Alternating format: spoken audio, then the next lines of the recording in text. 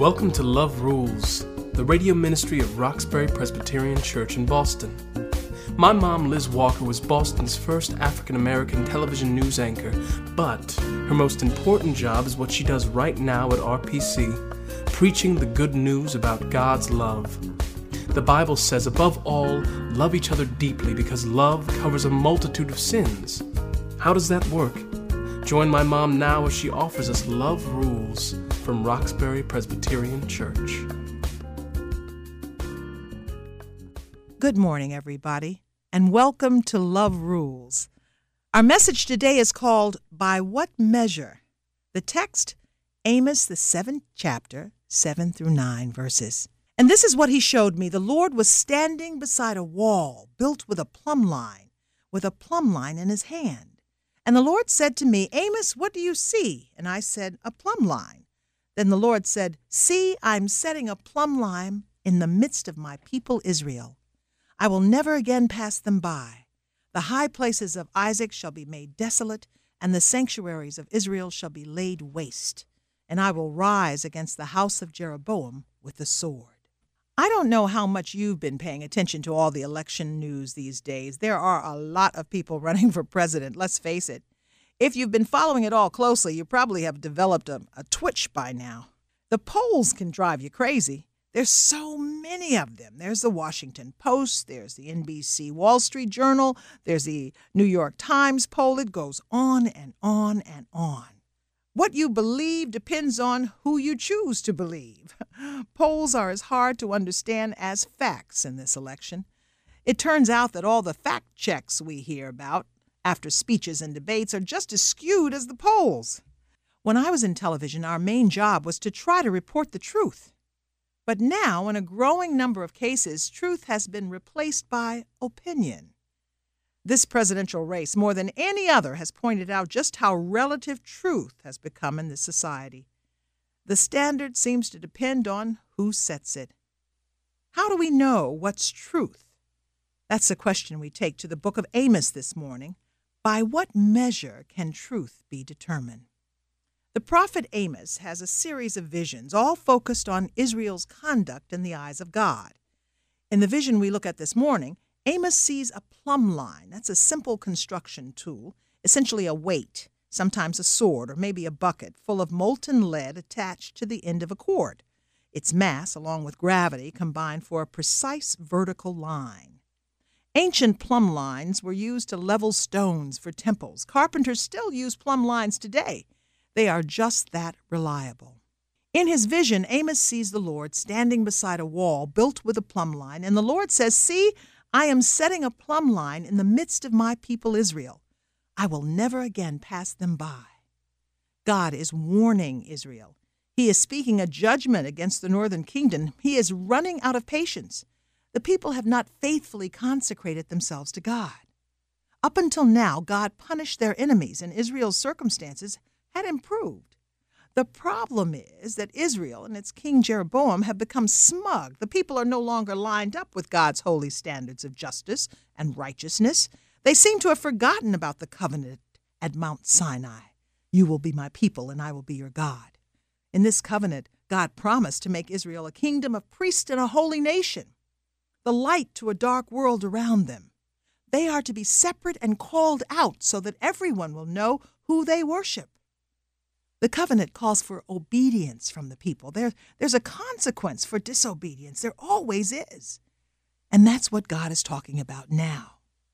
He chooses Amos to deliver this message of judgment. Amos announces to the people, your king is about to die, and Israel will be led away in captivity. This is not pleasant news. Now, this is not just a story about bad news. It's a story about how you get the news. You see, there are two messengers in the text. Amos is a sheep herder who works with fig trees. He's a nobody. Another priest, more established in the community, Amaziah from Bethel, warns King Jeroboam that there is a rogue prophet out here talking about stuff that doesn't fit into your agenda. Now, the king doesn't want to hear from Amos. He dismisses Amos. We're not going to take you seriously. You're a prophet for hire. But Amos wasn't hired. He was sent by God. Amaziah was loyal to the king. It was easy for some prophets back then to be loyal to any standard. It depended on who paid them. Sound familiar? But God speaks by God's standards, and it was by his own standard that God called Amos. And Amos warns, the high places of Isaac shall be made desolate. The sanctuaries of Israel shall be laid waste. Your religious institutions are about to go down. Your political institutions are about to fail. Everything that has produced self-righteousness and has given you a false sense of security is about to be destroyed. Anytime God's people start dealing with a different standard than God's standard, trouble is on the horizon. When I read Amos, I always think about Martin Luther King at the apex of the civil rights movement when he brought to life the text, Amos 5:24, "Let justice roll on like a river, righteousness like a mighty stream." King set God's standard of justice against America's standard, and America came up short. What is the measurement today? It seems that everybody has different interpretations of what justice means today. There are those who would say it means stopping abortion. Others would argue it means saving programs for the poor and elderly. Others say the government has overextended its role. And so the question often ends up, is God a Republican or a Democrat? Whose side is God on? As preacher Tony Evans says, God didn't show up to take sides. God came to take over. Speaking truth to power has never been easy or risk-free. King's life and death certainly illustrate that. But somebody has to speak for truth. Somebody has to speak for God. We need to be real clear about God's standards in our social decisions. God's standards on issues like education, employment, poverty. We are called as Christians to constantly hold up a measuring line for those who run our communities. Not what we want, but what our community needs. But there is another aspect of this issue that we have to focus on. The plumb line not only measures judgment on the world, but on how we live. This is particularly important for me as I get more comfortable in my role as a preacher. It hasn't been that long since I left television news to enter this ministry, and I feel just as humble today as I did when I began. But I struggle, too, with the many roles of preacher, teacher, shepherd. The notion of a preacher as prophet is a weighty responsibility because embedded in the title is this audacious claim that one has the divine right and insight to speak out publicly for God, not only on what the system does wrong, not only about social dysfunction, but about personal dysfunction. It would be easier to try to make you laugh or console you or comfort you every day. It would be easier to tell you what I think you ought to do. By what measure do I stand up here calling people out for the kinds of lives they live? Who am I to judge? Just as the Word of God holds Israel to a higher standard, it holds Christians to a higher standard. Whether we're Presbyterian or Catholic or Baptist, whether the preacher is Tony Evans or T.D. Jakes or Reverend Liz, each one of us has an individual job 24/7 to work on meeting God's standard. Ultimately, there are no excuses. I believe in social justice. I've worked on it all my life, but there is so much more to this journey. If we look closely at God's call of Amos, I think there is a more profound message. You are not only being plumbed by God's measure, but you may call to be God's measure yourself. God called Amos because he couldn't find a prophet that measured up. And that's what God is looking for. People who are aimed at measuring up to God. Doesn't mean we're perfect. It means we're trying. In the end, it's not going to matter what church you attended. It's not going to matter how many fingers you pointed at somebody else. It's not going to matter which politician you voted for. It's going to matter how you measured up to God's standard, how you love the Lord with all your heart, your mind, your soul, how you loved your neighbor as yourself. How does God's love manifest itself through you day in, day out? That's the standard. That's the plumb line.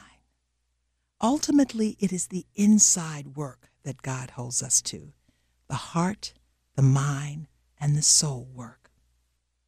One of the compelling, sometimes overlooked points about Amos's story is a small detail where God explains the plumb line. He tells Amos, I'm setting up a plumb line in the midst of my people Israel. In other words, even though Israel has been disobedient and God has been fed up, he never lets his people go. He still calls us my people. His grace is amazing. It is mercifully attached to God's plumb line. And that is what should inspire us to keep trying to measure up to God's standards, because he takes such good care of us. When we wake up every morning, that's grace. And if you know what grace looks like, you need to show not only gratitude, but I believe you need to show grace yourself. If you understand how Jesus sacrificed all for you, then you can sacrifice in your day-to-day life. And love? What does love look like in your life? We are God's chosen people, a royal priesthood set apart to do God's work. We live by a higher standard. Our measurement is not like the world's measurement. Our measurement is the measurement of a great, gracious God. Have a great day, everybody. Thank you for tuning in. Roxbury Presbyterian Church is located at 328 Warren Street, right in the heart of Roxbury. Come worship with us on Sundays at 11 a.m.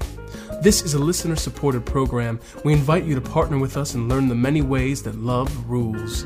Visit us on our website, roxburypresbyterianchurch.org, or call us at 617-445-2116. And we are thrilled to extend this special invitation to join us for our fall revival when we proclaim These Bones Shall Live, October 21st, 22nd, and 23rd, starting at 7 p.m. at Roxbury Presbyterian Church.